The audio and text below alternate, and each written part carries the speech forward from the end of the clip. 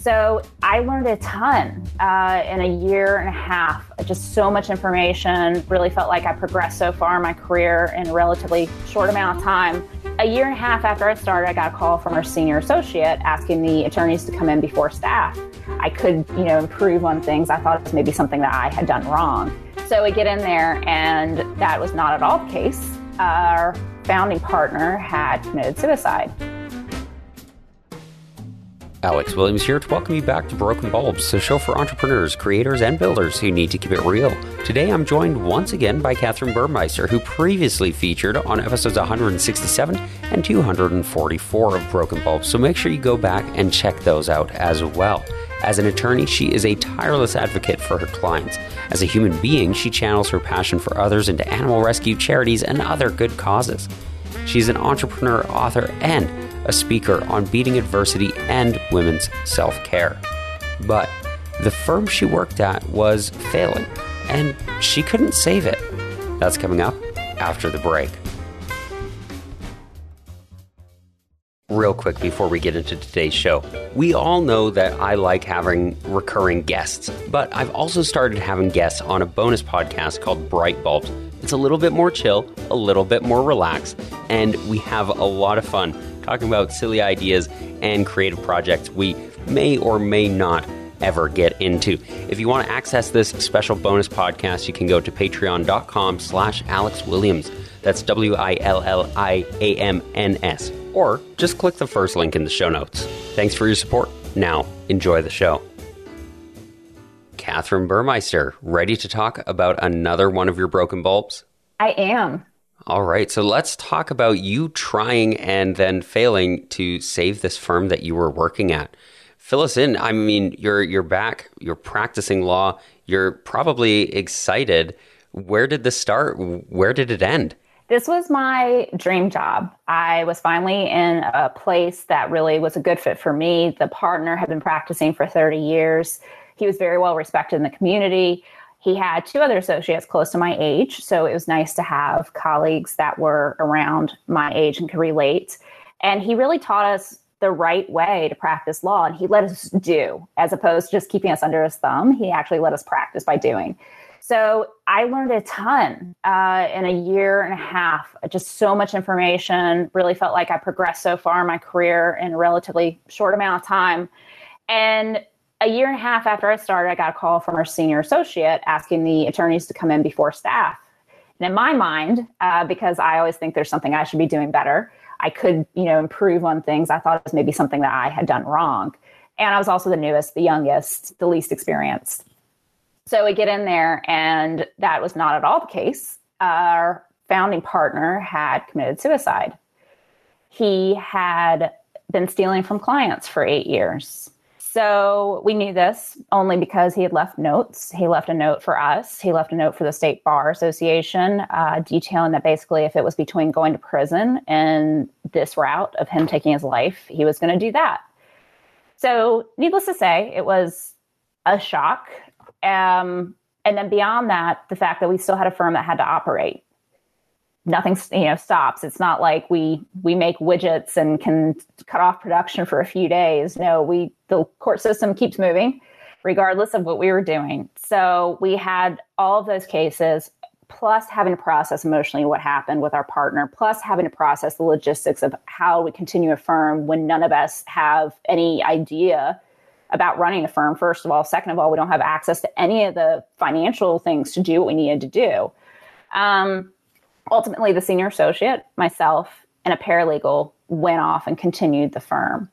And I ended up running that firm for that next year. And the reason being, even though we had this other associate that had his name was on the door, he checked out mentally and physically. He just was not participating. And we all were going through the same tragedy. We were all processing a lot of emotions. So I'm not unaware of that fact. But again, we all were. And we all still had jobs to do and people to try and take care of. So it was a lot for me to be taking on as a very new attorney. And of course, thankfully, I had been dealing with my anxiety and depression proactively over the years. So I was in therapy already, thank God. But it was very much a, operating adrenaline type of situation. That's just one foot in front of the other day to day, waking up. What are we dealing with next? Because it was almost as if some catastrophe out of that situation came every day. And so after a year, I was halfway around the world and my paralegal calls me and I said, I appreciate you, but why are you calling me when you know I'm halfway around the world? And she said, I can't get a hold of our partner. And I said, okay. She said, it's an emergency. I need to get approval to do this or we're going to malpractice. Yes, go ahead. Give her the permission to do it. And my partner knew I was going to obviously be out of the country, knew I wasn't really going to be accessible. And he just was MIA, was not available for my paralegal. So I got back in town and I was going to talk to him about this. And then he was on a retreat in South Georgia, a silent retreat to decompress and, find himself. And I'm not saying that because I don't think that's important. I'm saying that tone because we were all dealing with our issues and you can't just check out and leave everybody hanging, especially when your name's on the door. So he got back in town and everything just hit me. I was halfway through a day, I think it was on a Monday, and it just as if everything almost seemed foggy. I couldn't process a single thought. I couldn't think about what I needed to do next. I just knew I needed to leave and I needed to go home. And thankfully, I was aware enough to know that I was having suicidal ideations at that point. It's not that I didn't want to be here. I was so tired. I was so exhausted that the only way I knew not to have to deal with that was to not be here in essence. And thankfully, I did know enough to know that I was there. So I called my husband home from work and he came home and we processed it together. And thankfully, the next morning, it's as if a switch had been flipped. Everything seemed crystal clear. Everything was very evident and I felt comfortable doing what I needed to do because it's completely different to know you need to do something for yourself and actually doing it or believing it, right? So I felt comfortable saying, this is not what I'm going to do anymore. I'm going to start my own firm when I never wanted my own firm or my own business. I just was so tired of being beholden to somebody else and having the rug jerked out from underneath me that I knew this was something I needed to try at this point. First, having, this is your dream job and then being set on this roller coaster where you're suddenly given all this additional responsibility that you weren't even looking for, right? You were doing your dream job and then you're giving all this responsibility and now you go off and practice on your own. What lesson do you pull from this and what advice would you pull from this to pass on to the audience? Don't live a life that is not fulfilling. And the reason I say that is I continued on a path, obviously for a relatively short amount of time of a year, pushing myself and feeling like I had to be all these things. In reality, my entire life had been that way. I'd always thought I needed to be more. I should be this. I shouldn't be that. I wasn't enough. And what ultimately happened when I wrote my book, Overcoming Addiction to the Status Quo, is about my experience of hitting what I call my rock bottom. And when I wrote it, I finally realized what had happened and why it seemed like a switch had been flipped. I'd finally proven to myself that I was enough. And up until that point, I hadn't really believed that, even though I'd gone above and beyond what most people would ever do. And that's when I realized that living a life that was unfulfilling was probably the most tragic thing that you could do. And thankfully, I realized early on in my life that that's not what I wanted.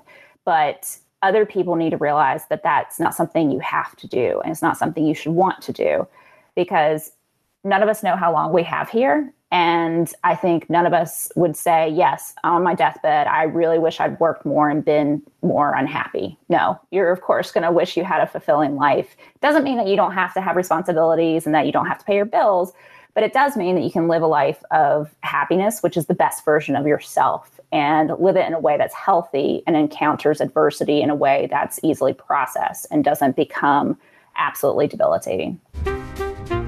And of course, at the end of the day, you continue to move on. You continue to live your life to the fullest. So tell us about your book. And I guess you already told us a little bit about your book. So tell us about your book and where it is that we can go find you and the rest of your work. Yes, Overcoming Addiction to the Status Quo. Like I said, it's the backdrop is the story about how I came to have my own practice, but it's really also helpful because it points out to people where to start this process of overcoming your own addiction to the status quo, which I define as internal and external societal expectations of what you should or shouldn't be in life. You can also find it on Amazon, like I said, but you also can find it from my website, Catherine F. Burmeister. All my socials on there, and you can get linked to my law firm website as well. Fantastic. And I'm going to have links to all of that and more down in the show notes so that it's easy for people to go and seek you out and to get a copy of your book. So with that, I just want to say once again, thank you very much for joining me. I really appreciate it. Thank you, Alex. And thank you for listening. Don't live a life that isn't fulfilling. Special thank you to Catherine for joining me and being willing to talk about her broken bulbs. Be sure to check out her work, which of course I have linked in the show notes. And if you want to hear more from Catherine on broken bulbs, make sure you check out episodes 167 and 244. And if you want to offer support beyond leaving a review and sharing the show, please visit Patreon via the first link in the show note. As a thank you for your support, you'll get a postcard from me wherever I am to wherever you are. Broken Bulbs is produced by Mecco Radio, and we are, of course, a proud member of the Create Vine. I, Alex Williams, was your host. The podcast artwork is by Bethany Gustafson, and the music we use is by Brian Claxton and Wesley Thomas. Oh, and thanks again for listening.